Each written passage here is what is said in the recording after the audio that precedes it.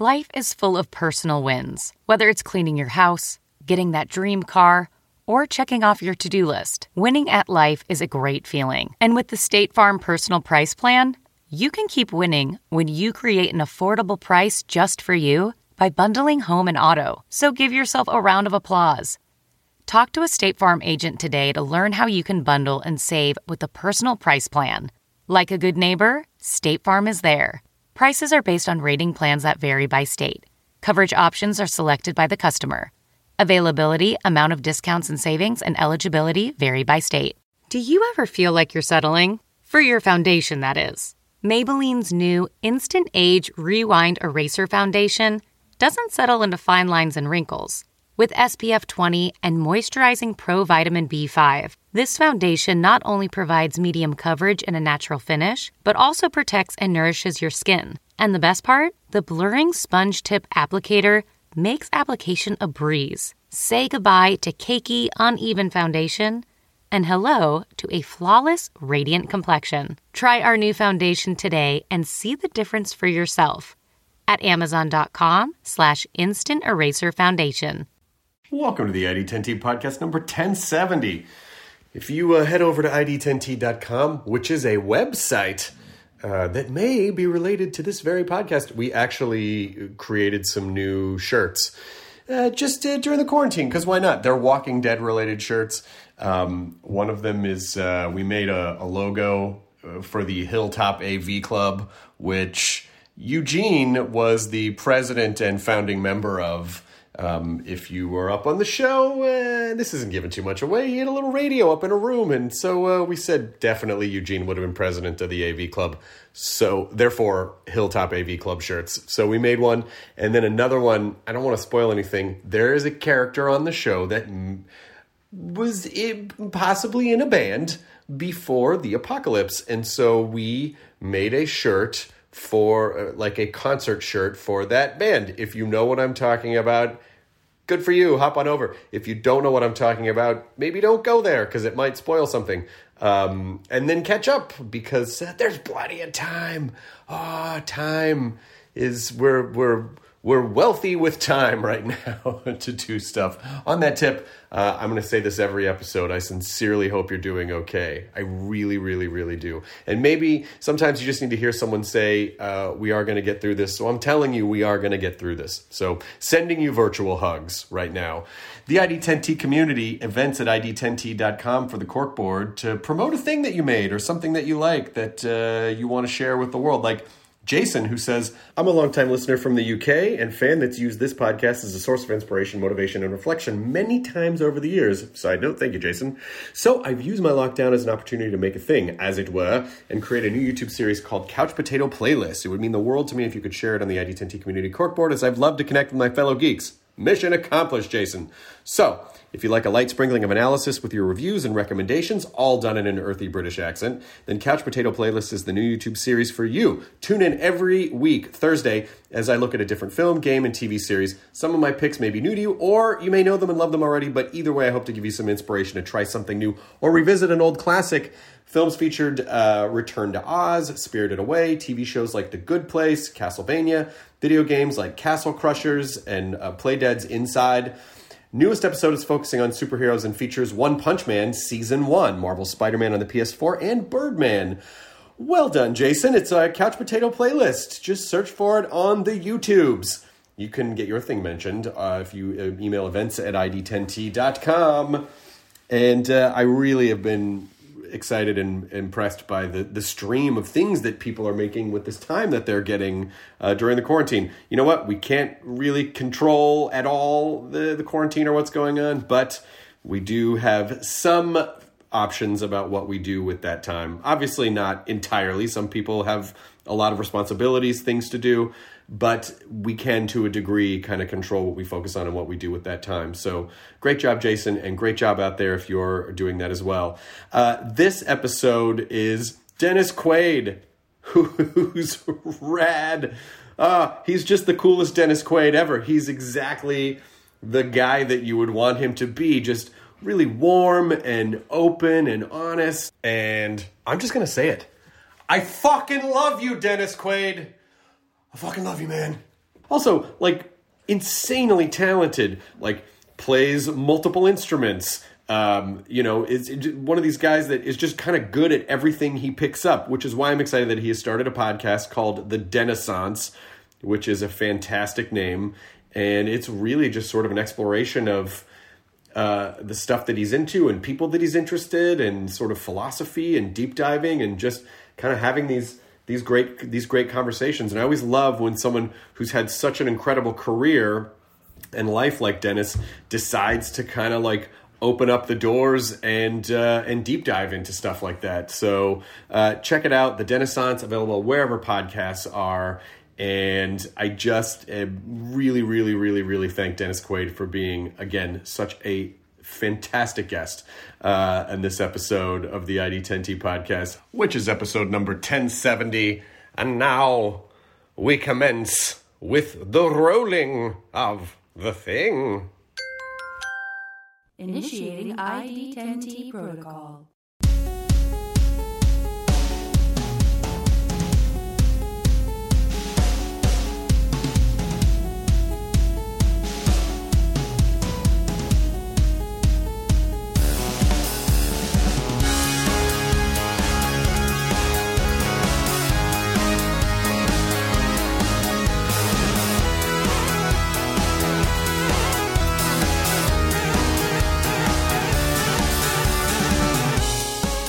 It's good to see you. All part of the interview. So you've been doing your podcast. Podcasting. Yeah, and now you're in the podcast world, which I love. I love when people that I never thought like would ever do a podcast decided to start a podcast. Hey man, I had never even listened to a podcast until about 2 years ago, and when my friend and now partner, Jared Gutstedt, invited me to be a part of what turned out to be the #2 music podcast last year, Bear and a Banjo. Yeah. We did it with T-Bone Burnett and Bob Dylan and Pooh Bear. It was like a true fiction of American music, told through these nefarious two characters, Bear and a Banjo. And I had such a blast doing it, and kind of realized so many possibilities involved in it that I thought I was a podcast pioneer, but you've been doing this since 2011? 2010. Wow. Yeah. It's been a decade. And there were even guys, doing it like 5 years before that, like Ricky Gervais did them early on. My friend Jimmy Pardo's been doing it forever. Like, it really wasn't until Apple created like the podcast tab on iTunes, and then all of a sudden everyone was like, oh, podcasts. Like before it was like ham radio. Like you had to have these very specific players. You had to convert audio. It was a big pain in the balls. And so it was really, really just like a nerdly pursuit. But Apple kind of like leveled the playing field for everyone. And it's been a thing. So. Yeah, it's really quite something. It's another art form. You know what it reminds me of? It reminds me of the way that it's exploding now, of when AM radio switched over to FM radio as being like the band of choice that people listen to music on. Yeah. You wouldn't remember that, but I would, but back in like it was the late 60s, early 70s that as far as music, you couldn't have a song on the air longer than I think 2 minutes and 40 seconds, or they would be cut off because of commercial play. Oh yeah, had these bands like the Doors and who were had songs that went on for like 7 minutes, and so FM radio was basically college radio stations back then. Yeah. And, nobody listened to, sort of like public broadcasting. And they really just started taking over because they would play, the complete side of Inagata Davida, the whole 20-minute thing without commercial interruption. And it's a choice. Yeah, I remember that. I mean, my dad Everyone who's listening to the podcast has heard this a million times, but my dad was a professional bowler, so I grew up in the pro bowlers. Really? And my dad hated. Was he ever like on Wide World of Sports? Oh yeah, my dad was on. I definitely saw it. Yeah, he was on in the '60s. He was on a show called Championship Bowling all the time, and then that rolled into Wide World of Sports, and I was named after Chris Schenkel, who was the announcer for bowling. Really? Well, and I definitely saw him. Yeah, so he hated to fly. I was an avid bowler. Like really? Oh yeah. That my first I was bowling I think I had an average of 215 or something like that. That does not surprise me because you seem to be good at pretty much everything you put your hands on, and bowling was one of those things that everyone did at a certain time. It was like a weirdly respected sport. And then something happened in the 70s and it kind of took a little bit of my dad retired in 75 or 76 or something, but he hated to fly. So we used to drive everywhere. So we'd be on these long stretches of road, and that AM radio sound reminds me so much of my childhood because before satellite radio, before there were a lot of metropolitan areas, you would just have these long stretches of that really thin sounding AM broadcast. And it just brings back so much memories for me. Yeah. I appreciate what you're saying about how podcasting has sort of changed the way that entertainment is being done. And I'm curious to hear from your point of view, we became shorter and shorter form, kind of like what you were saying. Do you appreciate the longer form? You must appreciate the longer form conversations because you do press junkets and it's I have 4 minutes with each person and I get the same 5 questions. And I don't really get to talk. I appreciate that sometimes, to tell you the truth, because I've been in situations for press junkets on movies where I literally have done 80, 85 of them in one day. They bring everybody from around the country, from those television stations to the Four Seasons Hotel. You sit in a chair and they come in and you do the same 5 questions. And I never understood why I couldn't just do a press conference, but they want you to feel like you're at their station just doing their interview. And, I get it. Everybody has their own thing to do. But as far as the long form, I really, it's at least it doesn't put limits on something where you might be able to get something else. Right. You agree? Yeah. And also just bore the hell out of everybody. No, I don't think so, because I think what it's really done is it's allowed, I think podcasting has humanized a lot of people that we are used to seeing 2-dimensionally. Right. And not really understanding, really getting a sense of who they are. And it feels like this sort of the main difference between what it means to be a public figure in today's world versus the 80s or even the 90s is that there was a separation between performers and the audience back then because there just wasn't a real outlet to them. And now it sort of feels like everything's just out on the table now. So I think people like this because it's like dropping into a conversation with someone that they like.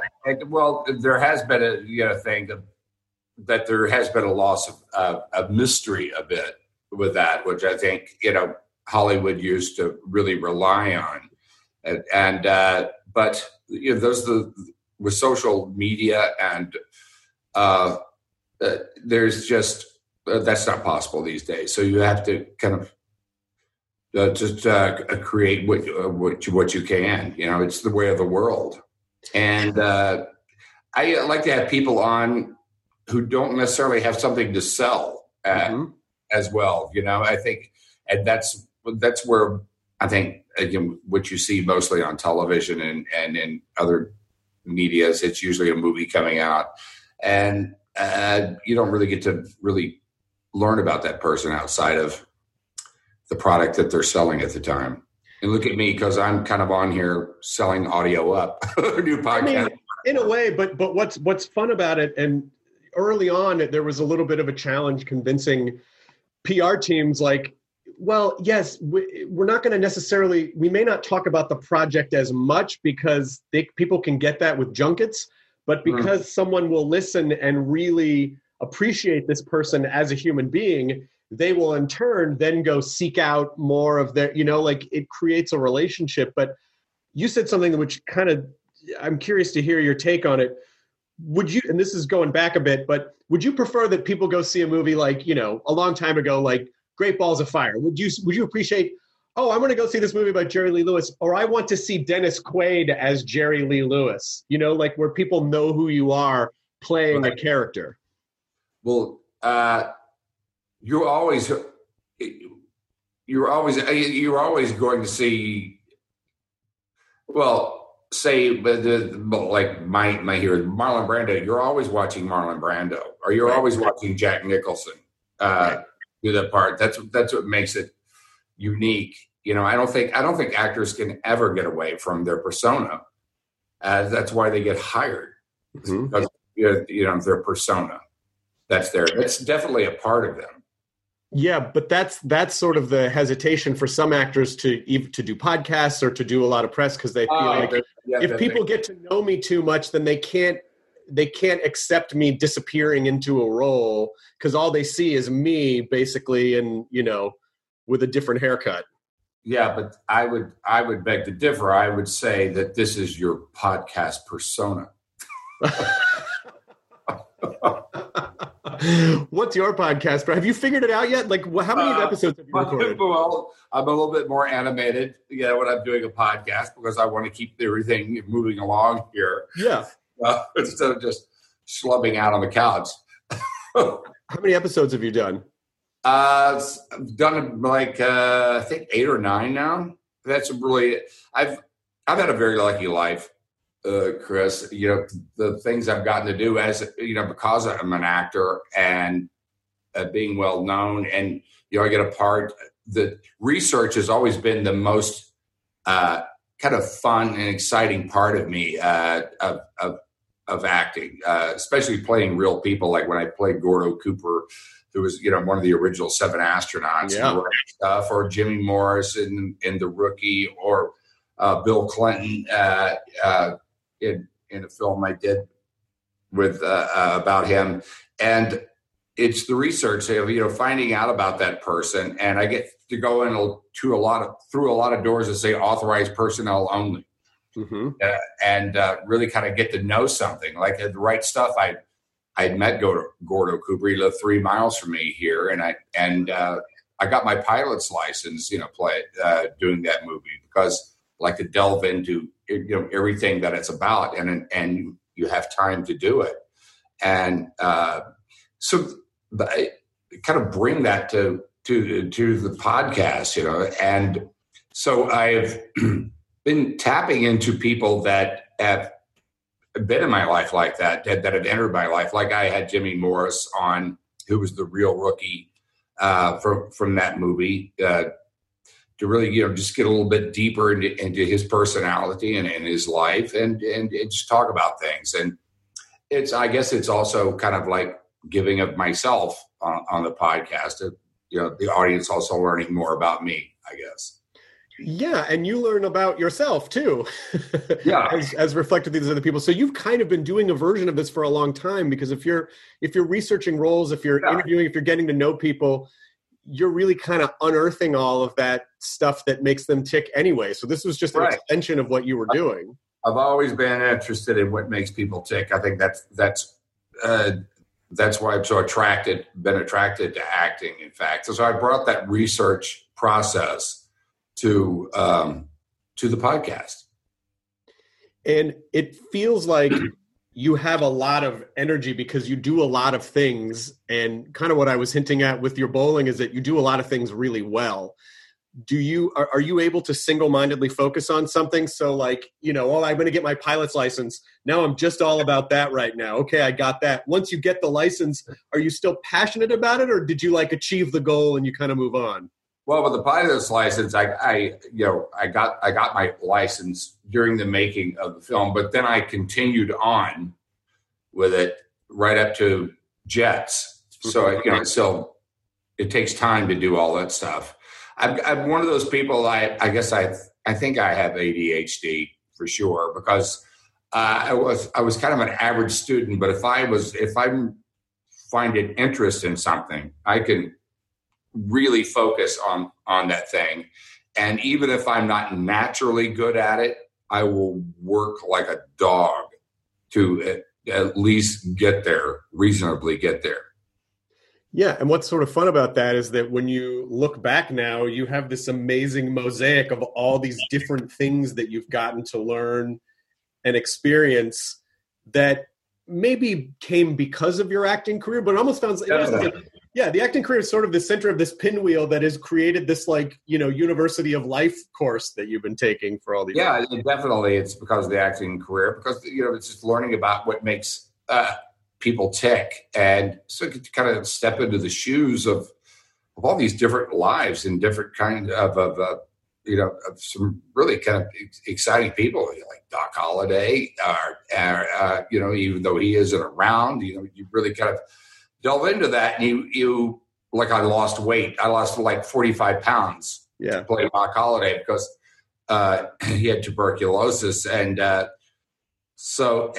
found that once I got down to like 138 pounds for fat, I kind of realized why he was the way he was. Right. It was pretty cantankerous. Did you ever get to meet Marlon Brando? Yeah, I met Marlon Brando on actually the very first movie set I was on. I was just out in L.A. for like 3 months, and my brother was doing the Missouri Breaks. Uh-huh. And that was up in Montana, and he wanted his car up there, so I drove the car up there, and I wound up staying for 3 months. And so my very first movie set, I'm watching Marlon Brando and Jack Nicholson, you know, at work. So they're great education. But Marlon, you know, it was idle. And they, as time went on, about the second month, the Marlon had to play the mandolin in this one scene, and he didn't play mandolin. And they said, "Hey, anybody here know how to play the mandolin?" I went, "Oh yeah, I know how to play it." I did not know how to play it. But when Marlon Brando comes calling, you learn. Well, you know, I play guitar, so I went out to the music store there in Montana and got, you know, a book of mandolin chords. And, you know, like 3 of them, all I need. And so next thing you know, I'm like 2 hours in Marlon's trailer. Oh my God. You know, and God, I was so nervous. I could barely speak, but he was just fascinating, and just a wonderful, wonderfully sweet man too, as well. What is he saying to you when you're sitting in the trailer? He was a genius, yes, but you know, he was just really playing himself mostly. You know, he just happens to be very interesting. Yeah. Was he? So you say he's playing himself. Does that mean that he understood that there was a character of Marlon? Oh, you mean he was playing himself in movies, and he just happened to be really good at that? You're basically playing yourself. Yeah. Because the question is always, what would I do if I were that character? Yeah. In that situation. Yeah. But do you think he was? Because obviously he seemed. That was a period of time where when you were that famous, it could really. I mean, it still can today, but I feel like we have much better understanding about therapy and community. But you could really just evolve into this weird little isolated bubble where you didn't really understand or connect with other people, and no one was really there to help you out. And I feel like that could really have fucked with a lot of people's heads. Yeah, but you could still get into that isolated bubble even today. But Marlon, he was, you know, are you talking about that he was eccentric? Eccentric? Yeah. Oh, yeah, I guess he was eccentric. Yeah, he had the time to be. Now everyone has the time to be eccentric. If you have time and if you have money, I think most of us would wind up being eccentric because we would go towards those things that only we like to do. Yeah, but that's an interesting idea, though, because it is. I do think that in as much as people daydream and fantasize, like, oh, I wish I had all the freedom in the world. I wish I had all the money in the world. We really need structure. You know what I mean? Like, we need to be tethered to something. Right. Because otherwise you just spin out of control. Well, you mean like during this time that we've been quarantined? Yeah. I think a lot of people, this is the big lesson that I think we've all learned is like, who are we? Really, when you strip away, the job and the routine, and you're quarantined and you're with people or you're alone or whatever, but you really, the big questions really come into play. Yeah. Don't you think? Absolutely. Absolutely. Because in as much as we are sort of, I mean, I don't want to use the term imprisoned, but in as much as we are like, staying at home and not doing the things that we normally do in the course of a day, there is this ultimate internal freedom where we really have to, unless we can distract ourselves 24/7, really have to sit with ourselves and find out, who am I? What do I like? Do I like me? Should I make changes? I mean, I've been saying there are parts of this that I think could actually be beneficial if given the opportunity to really explore those. Obviously, some people have situations where they're not able to do that. If they have chaotic households or if they're in the medical profession and they're but still the truth comes out. Yeah. During times of like stress and crisis like this, you really find out about people and you find out about yourself. Yeah. Like would I like to be in a foxhole with myself? Are you the kind of person that I would like, that I would want to be in a foxhole with? Or what are the other things that really interest me in my life? That you discover things about yourself or all those things that you never had the time to do, and now you do. And whether you do them or not says something about yourself. Right. In fact, the world has been going along since the Industrial Revolution. We're talking about the early 1800s, just getting faster and faster and faster. And all of a sudden, everything came to a dead stop. And it's a very interesting time we live in. I was always really, because I think it was Cooper. It's been a minute since I've seen The Right Stuff, but wasn't it Cooper who, when they're doing the testing, they're doing like isolation testing or something, and the one guy flips the fuck out, and Cooper's just like cool as a cucumber. Right. Even growing up as someone who was a very anxious kid, I was fascinated by that and jealous. I'm like, how does someone just sit there and not lose their fucking mind, when they're forced to? But Cooper's just like, That was Cooper, man. That's why they were chosen. And, I myself am not like that kind of person. But I play one in the movies. So that must give you a chance to kind of explore that stuff too, right? The qualities that maybe you want, or the qualities that are like really fascinating to you. Do you, is this too stupid to ask a question? Like, do you try to extract positive qualities from characters and explore them more and absorb them, or do you not? Or negative ones, those, we all have those qualities all within us, but it's a little bit like when we were kids, we would play all kinds of games, which would be hide and seek, which would turn into war or capture the flag or whatever it was. Mm-hmm.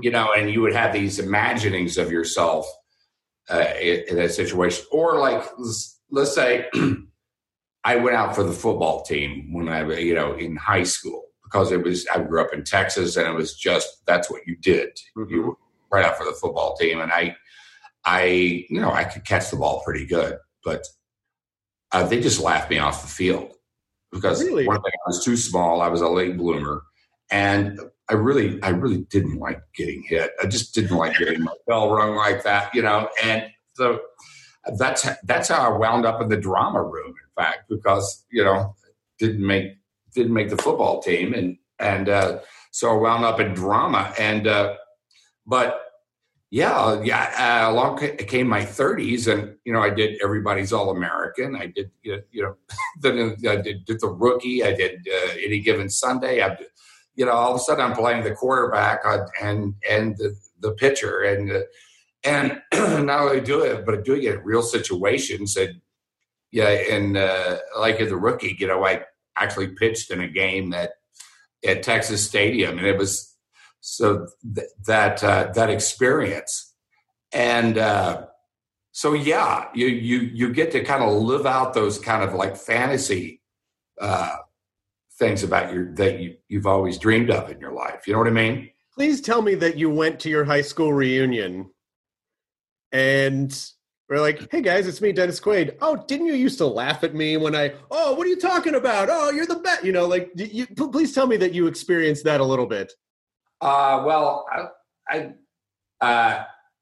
know if it was exactly. I went to my 10-year reunion.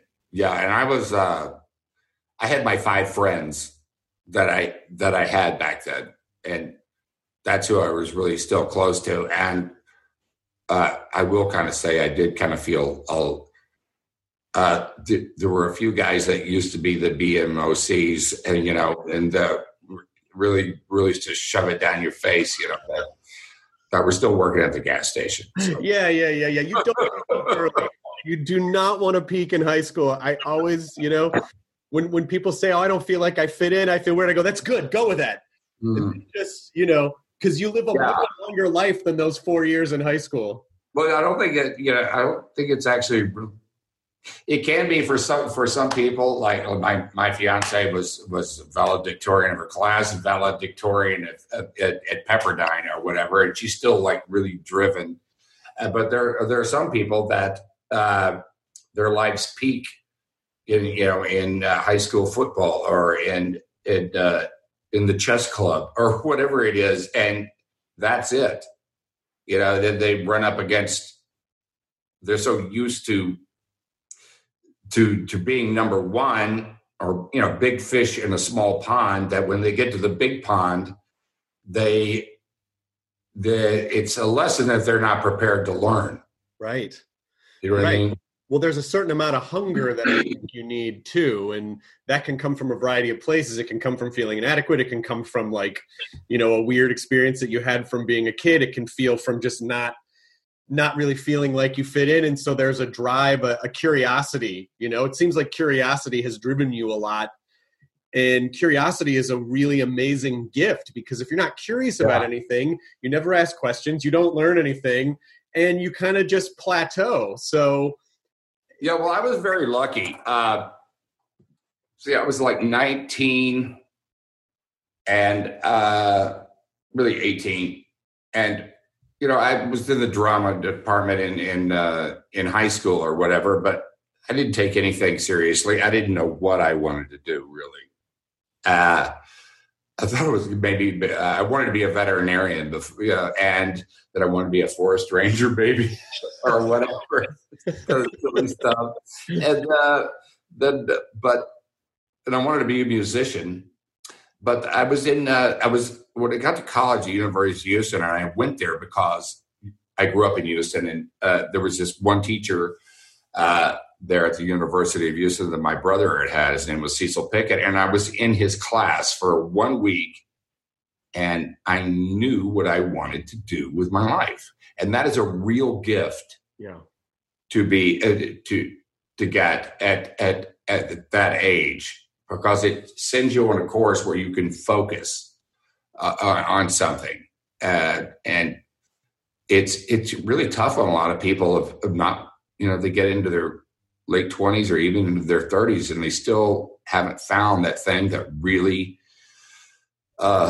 turns them on, that they want to devote their life to, and they're maybe in a humdrum job just to make ends meet, but they don't really follow the passion. It's a real gift to have that. Because if you can, and I tell my kids this too, is, find something that you really love to do and then figure out a way to get paid for it. And you'll have a third of your life figured out. Achieving a gorgeous grin from home isn't a total mystery with Bite Clear aligners. Just don't be surprised if all of your sleuthing friends start asking, "What's your secret?" Begin by ordering your at-home impression kit today for only $14.95. Bite Clear aligners are doctor-directed and delivered to your door. Treatment costs thousands less than braces. Plus, they offer flexible financing, accept eligible insurance, and you can pay with your HSA FSA. Get 80% off your impression kit when you use code WONDERY at Byte.com. That's BYTE.com. Start your confidence journey today with Byte. The Angie's List you know and trust is now Angie, and we're so much more than just a list. We still connect you with top local pros and show you ratings and reviews, but now we also let you compare upfront prices on hundreds of projects and book a service instantly. We can even handle the rest of your project from start to finish. So remember, Angie's List is now Angie, and we're here to get your job done right. Get started at Angie.com. That's ANGI, or download the app today. Well, and the beauty of the culture that we live in now is that there are so many opportunities to get paid for those kind of weird niche-y things that it wasn't really an option. Like when I was born in the 70s and I grew up in the 80s, and, like there were standard sectors that you could work in, but if you had like a weird hobby or something, it was very difficult to turn that into something. Yeah, like a slot car racer or something. Yeah, exactly. You were just a weirdo. Well, you would be probably an FM radio, now. Yeah, I guess so. Yeah, right? Yeah. But it was really it was just such a different time, and now there are so many opportunities for people to. I mean, you can work from home, like we can work through the internet. People can be self-starters. There's so much more opportunity to be entrepreneurial now. But for people who who don't by kind of happy accident fall into the thing that they discover is their passion, do you have words of wisdom for people who go, fuck, I don't know what I want to do. I just don't know if I like anything. Well, I just, like I said, what do you love to do? Everybody loves to do something. Yeah. And that's the thing that you'll be good at, that the money will come even. And it doesn't really matter about the money. It's the money will come. What is it that you originally wanted to do? Me personally, I'm a stand-up, and I always wanted to do stand-up. In the 70s, when Steve Martin started appearing on SNL, my parents noticed that I was very fixated on him. And so they started buying me Steve Martin albums, and my parents were really cool. They had no content filter, so they just bought me like Richard Pryor albums, and my dad would record Sam Kinison on HBO, and so they just fed that. And then I ended up becoming a stand-up. But then you can do a lot of things with stand-up. You can host television shows, you can act, you can do podcasts, you can do whatever. So that was it. Like I knew from age like 5 that that's what I wanted to do. Wow. But I was lucky that I had cool parents, they fed that. Were your parents? It was a natural thing for you to do, but what did your parents do? What was your dad's job? My dad was a bowler, and my dad, that's full time. Full time, yeah. My dad's like a Hall of Fame bowler. Like he's one of the greatest bowlers in the history of the sport. Wow. And so he retired at 34. And then he opened a bowling center in 1981 that's still in Memphis. He died in 2013, but it's still there. Yeah. Stepmom runs it. And his thing was like, look, I don't care if you go into bowling, but I pursued the thing that I loved because I had a very oppressive father. So I left home and pursued the thing. And so I, in turn, want to support you, whatever you want to do that makes you happy. My mom was the same. That's fantastic. Yeah. My parents were basically the same too, that they sort of encouraged and cultivated my interest. That if I had interest in something, I didn't know how to go out and get guitar lessons or whatever. They would do that for me, and try to do the same thing with my kids, like with Jack. It was just Jack, who's 27. He's he's an actor. And he's I know who he is. The Boys is a fucking great show. Great, yeah, and. It was just so natural. They had been from the time he was like 4. He had like a video camera in his hand. That was back when you had to kind of like put them on your shoulders. Yeah. The video cameras that they had. It was just a natural thing. They just kind of cultivated. And I guess too, his parents, his mom was Meg Ryan and me, but didn't push him towards anything. It was really just kind of seeing where it was just his nature. Yeah. I think we're all sort of born with an innate nature that like a predisposition separate from our parents. Yeah, but that also can, I always wonder, I mean, I think a lot about the nature nurture argument. It's like, oh, I know in my dad's family line there was a history of like anxiety and depression, but the older generations just drank through it, because they just didn't know any better.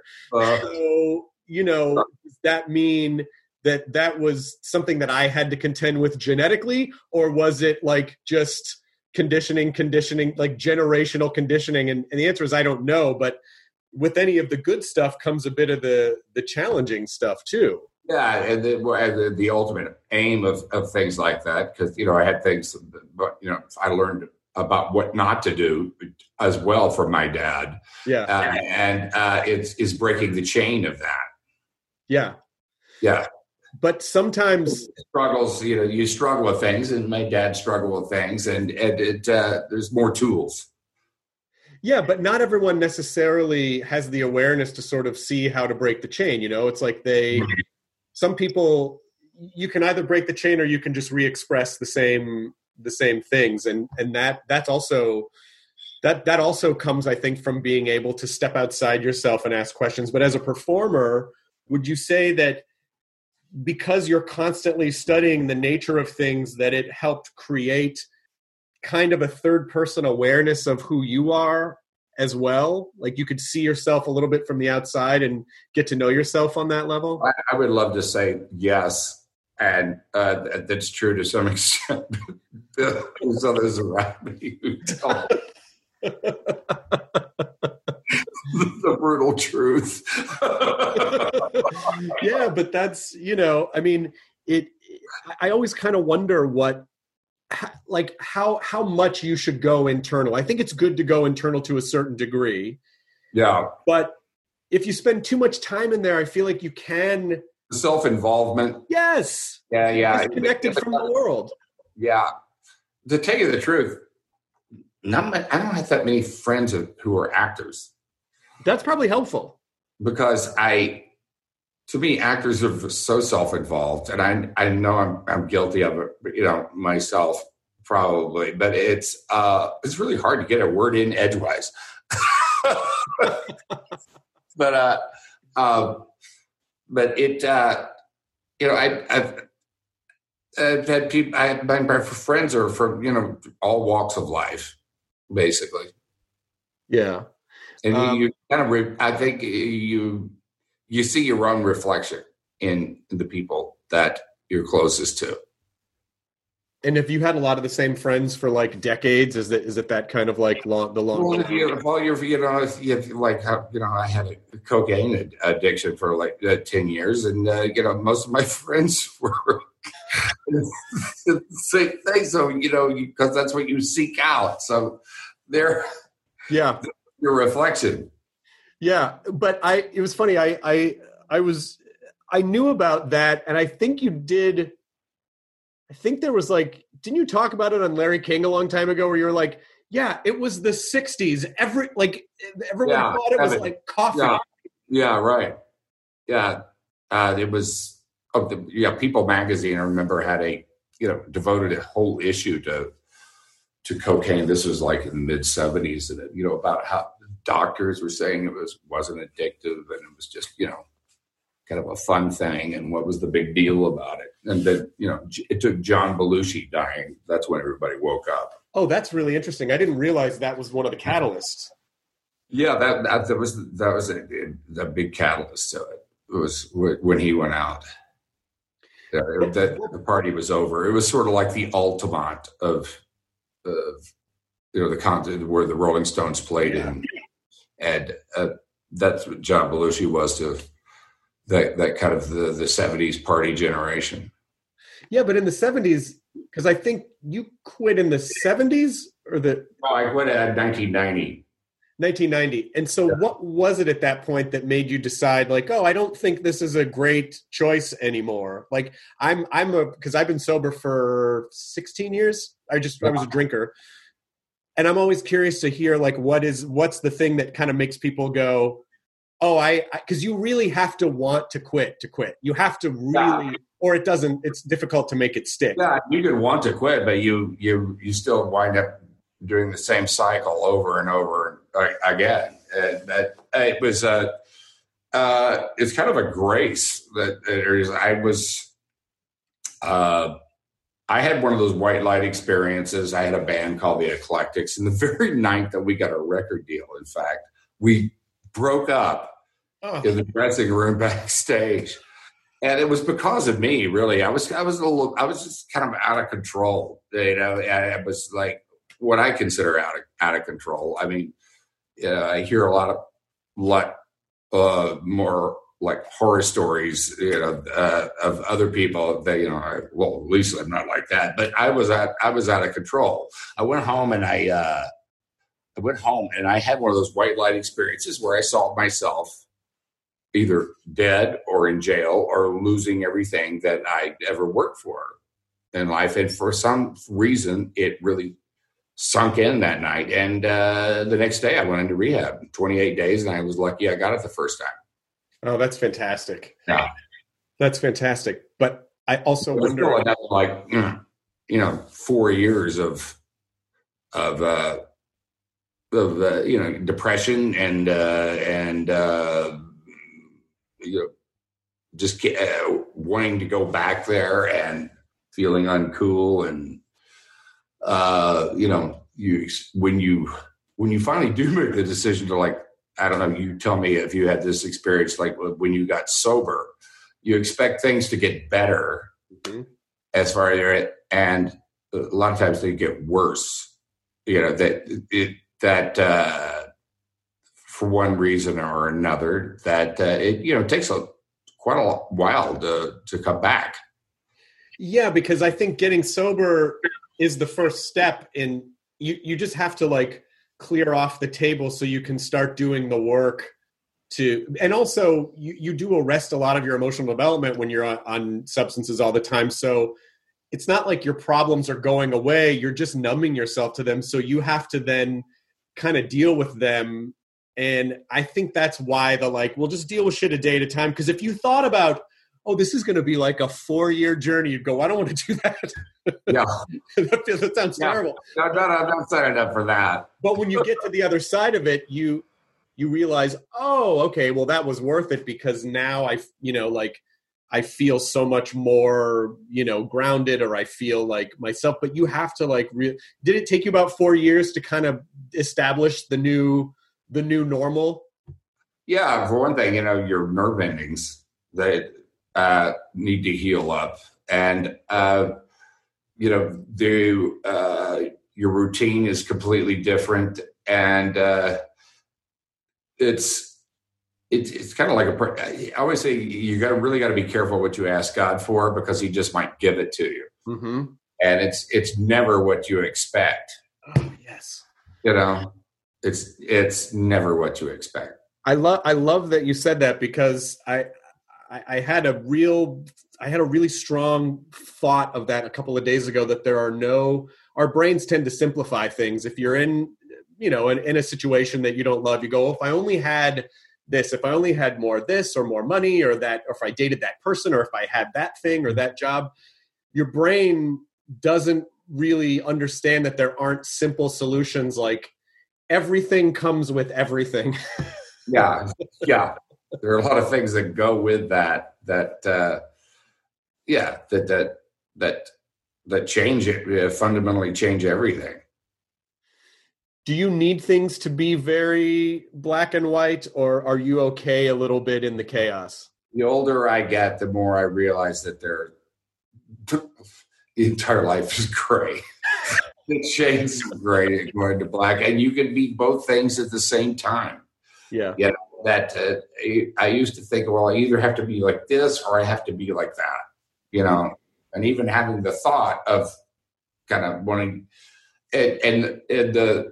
when I made peace with that, things become a lot easier. It's just the day-to-day life. The struggle is, you call off the war, and just allow you're a human being, just allow yourself to at least in your mind, be all those things. Right. it takes away a lot of temptation. It takes away a lot of needless struggle. And, maybe it's a question of getting older and having experienced things time and time again. And, finally you realize there is no like definitive answer to it. It's just what you do when you get up that day, That's a good way to think about it too, because I think we do, in order to try to gain some semblance of control over our world, which again is an illusion. Yeah, that is the key. And we're always looking for control, isn't it? Yeah. Aren't we? Yeah. And that's the other thing that's interesting about this quarantine is like, yeah, there's no control. Like the idea, like these ideas, a year ago, if you said, oh yeah, someday pretty much the world is going to shut down and you'd be like, are you fucking, nothing's going to be open. Fuck you. Yeah. And now we realize like, oh, it was all an illusion. The sense of control that we had was all an illusion. And we have to be okay with that. Yeah. You're not okay with that. But well, you can fight it, but it's not going to change anything. No, it won't change anything. I think I have about 15 minutes left with you, so I want to cover a couple things very quickly. Number one, please make a sequel to Dreamscape. It's one of my favorite movies from the 80s. Wow. And I think it could be so fucking cool now. Now with special effects and everything, I would love for you to reprise that character. I don't know if you like working on that film or not, but I thought it was a fucking great movie. Interesting because I did this movie. Are you Are You in the House Alone? The movie the Intruder. Yes. The Intruder that just came out a couple of years ago. About a guy who sells his house to this. Yeah, couple. And then he keeps kind of harassing the couple. Well, that was the same writer as Dreamscape. What? Got to talking, and I think it would be a really great idea to do it as a streaming television show. Yes. Dreamscape, and I could play my own character, and that I had, and Kate Capshaw and I would have a son. Yep. That I didn't know about, and he would be what was my character. I think it would be really interesting to do. Return of Snake Man. Hi there, it's Julia Louis-Dreyfus. You may know me from my podcast called Wiser Than Me, where I talk to older women and get their wisdom from the front lines of life. I was amazed by how many people told me our show made them look forward to getting older, which is why I'm here to talk about season 2 of the show. Sally Field, Billie Jean King, Beverly Johnson, Ina Garten, Bonnie Raitt, just to name a few. All hail old women. Wiser Than Me season 2 is out now from Lemonada Media. We really need new phones. T-Mobile will cover the cost of 4 amazing new iPhone 15s, and each line is only $25 a month. New iPhone 15s? It's better over here. Only at T-Mobile, get 4 iPhone 15s on us and 4 lines for $25 per line per month with eligible trade-in when you switch. Minimum of 4 lines for $25 per line per month with autopay discount using debit or bank account. $5 more per line without autopay, plus taxes and fees. Phone fee at 24 monthly bill credits for well-qualified customers. Contact us before canceling account to continue bill credits or credit stop and balance on required finance agreement due. $35 per line connection charge applies. See T-Mobile.com. And that guy, his name was, he's got like the most Irish name, David Patrick Kelly. Yeah, that's it. David Patrick Kelly. Listen, maybe 3 years ago, I soft pitched to AMC Dreamscape, the series. Really? Yes, because I really feel like there's room for it now. So I don't know. I just wanted to flip it out. David Patrick Kelly character. Well, yeah, because he's dead. He had a son somewhere too. No, but he's still alive in your dreams, man.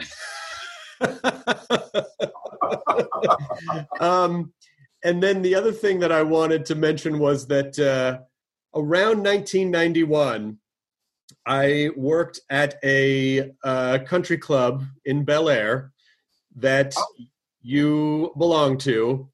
I didn't belong to Bel Air at that time. I didn't join until 1996, but I played there all the time. I remember you because I worked in all the parts of the golf course, and then I was working in the parking lot when I was in college. I went to UCLA. Yeah. And I remember this really, I don't know why I remember this. I remember this really weird situation where I was on the phone. I had been in an acting class the night before when I thought I might be an actor. And I had done a scene from The Graduate the night before, and I was terrible. And I said something like, oh, yeah, Dustin Hoffman was way better. I made some joke about Dustin Hoffman being, and you were standing in the parking lot, and you came over and you go, you did a scene with Dustin Hoffman? And I was like, oh, no. And part of my brain, I was like, what if I lied? What if I, just to have a conversation with Dennis Quaid, tried to pretend like, yeah, Dustin Hoffman and I, like we work on scenes together. But I'll never forget how you were one of the only people in that club who was genuinely interested in people and things. And I don't know, it was such a refreshing, you were so personable, and I always appreciated that. Well, I just figured, I must have just figured that, it was like you, I'm sure, because you're younger than me or whatever, I must have seen myself in you, like in acting class or whatever it was, or must have seen your demeanor and came over to you to talk to you about it or something. You were very kind. I really always apprecited that, because you really, and that's, again, to anyone who is around people who work in any kind of a service industry, like, be nice to them, because they'll never forget it. You know what I mean? Like, well, I was a waiter, I was a waiter. I was a bus boy. I was a door-to-door salesman. I was, that's working for a living. What do you sell door to door? I'm still working there in the parking lot. Was working for a living. What did you sell door to door? I was a Fuller brush man. Oh my gosh. Yeah, I sold those pure boar bristle brushes and tile and grout cleaner to door to door. Talk about getting. This was in Houston, like back in the early '70s, and I would even take to putting on what I thought was an English accent back to get people to stay at the door. They probably didn't know any different in Houston. They never meet anyone from England. Honey, there's some weird British kid at the door. Do we need brushes? In our front door. Come and listen to this. You know what's great about that is that you basically, as a door-to-door salesman, you were primed for the consistent rejection of the entertainment business in a way that most people are not. So it was great training for that. That's why you never know. There is no wasted time in life at all. It's all training for something else. That's a really great way to think about it, because I think a lot of people think, oh, I wasted my time doing this. I wish I had done this sooner. But if you look at everything as training for the thing that you ultimately are going to become, that helps kind of accept life. Yeah. Like, For instance, Chris, you don't know, this podcast thing may be leading to something bigger. Yeah, look, they could, maybe. I just like doing it. Like, I have a natural curiosity for people. I like talking to people that I respect, and I just like connecting, but I really like to learn from, like, even like there've been like 4 or 5 things that I'm making mental notes of that you've said that I find incredibly helpful. It is, the podcast for me is almost kind of a selfish pursuit, to be honest, because I'm just trying to learn from people who are smarter than I am. You're pretty smart yourself. Well, I appreciate that. How is are you practicing a lot of music sitting at home? Yeah. In fact, I've been playing piano like 4 or 5 hours a day.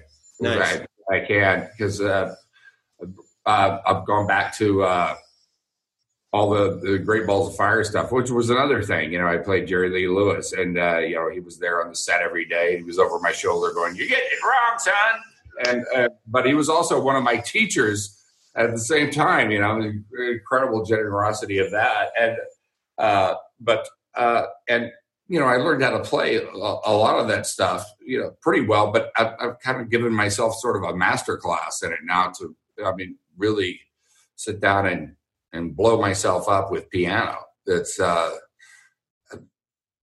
an incredible instrument to play. It's just you can just keep going and going and going, and it just gets better and better. I love it. I started taking lessons a year and a half ago almost, and I now take them via FaceTime or Zoom, and the thing that I really love about it is that I find it to be frustrating, but very much life lesson-y, because the only way to get better is to put time into it, and you have to do everything as slowly. Like, there's no way to rush through it. You can't play it slow. You can't play it fast. What did Jerry Lee Lewis teach you about playing piano?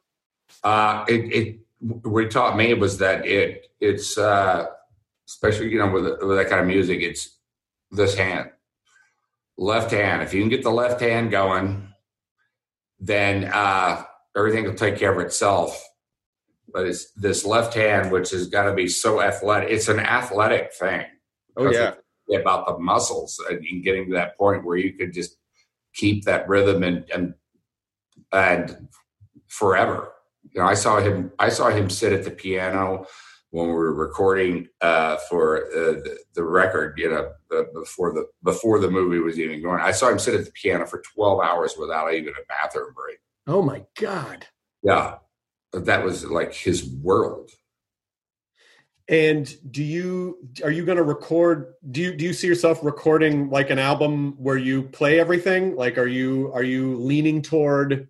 Well, I have. I recorded a record with the Sharks. But that was mostly guitar. But the piano is in there too. But it's just I just want to go further with it. My last couple questions revolve around the 10 episodes that you've done of your podcast. I love asking people when they start a podcast, what did you think it was going to be when it started? And now how do you see it? And what have you learned about podcasting? And then what have you learned, life stuff that you've learned from people who've been on? It's, I thought originally it was going to be like sort of like an entertainment talk show.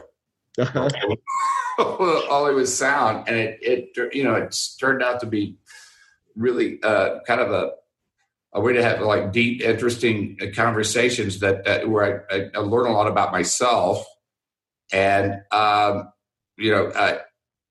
hopefully it's really kind of scary when you start out with something new. All I know is this: when I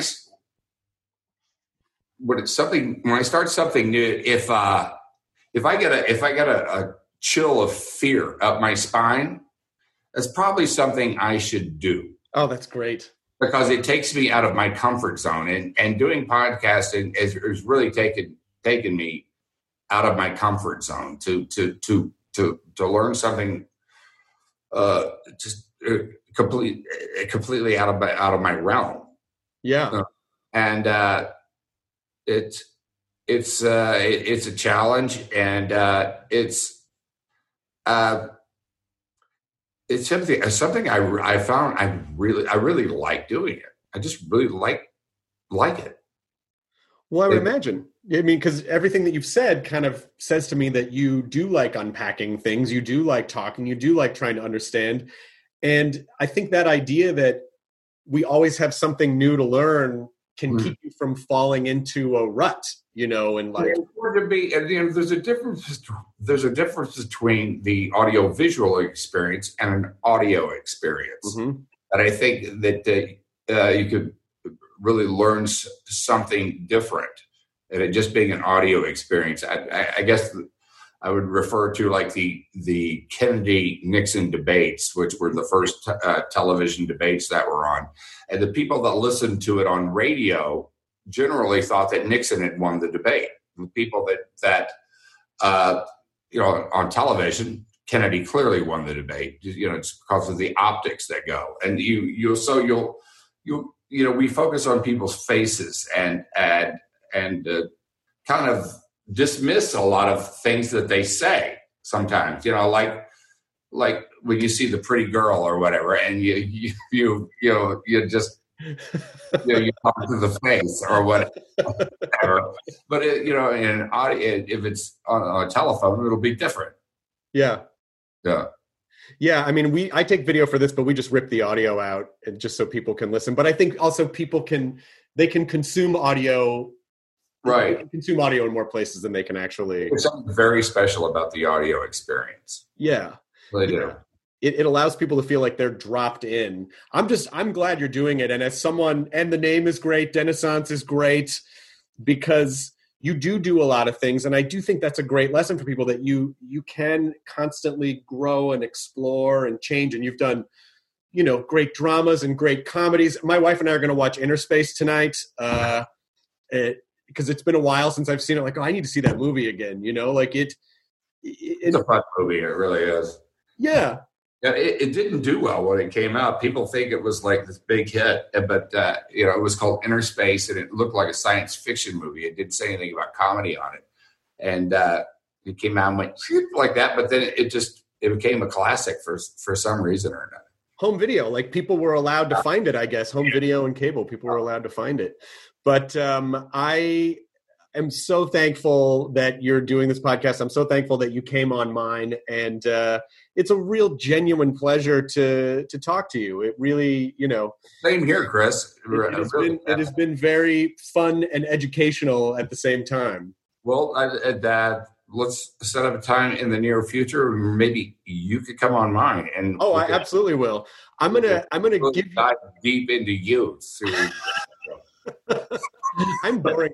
My wife and I are like in the 6 p.m. pajama club. We get into bed at 6-7 o'clock. We're ready for bed. We're get that early bird special. Totally, I totally get it.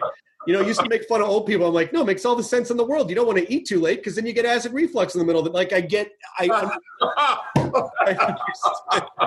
want to drink water after 9 because you got to pee at 3 a.m. It's so pragmatic. I really get it. Thanks for everything, man. And take care, stay safe, stay healthy, and I'll talk to you soon. All right, man. Take care. ID10T scanning complete. Enjoy your burrito. For more than 2 centuries, the White House has been the stage for some of the most dramatic scenes in American history.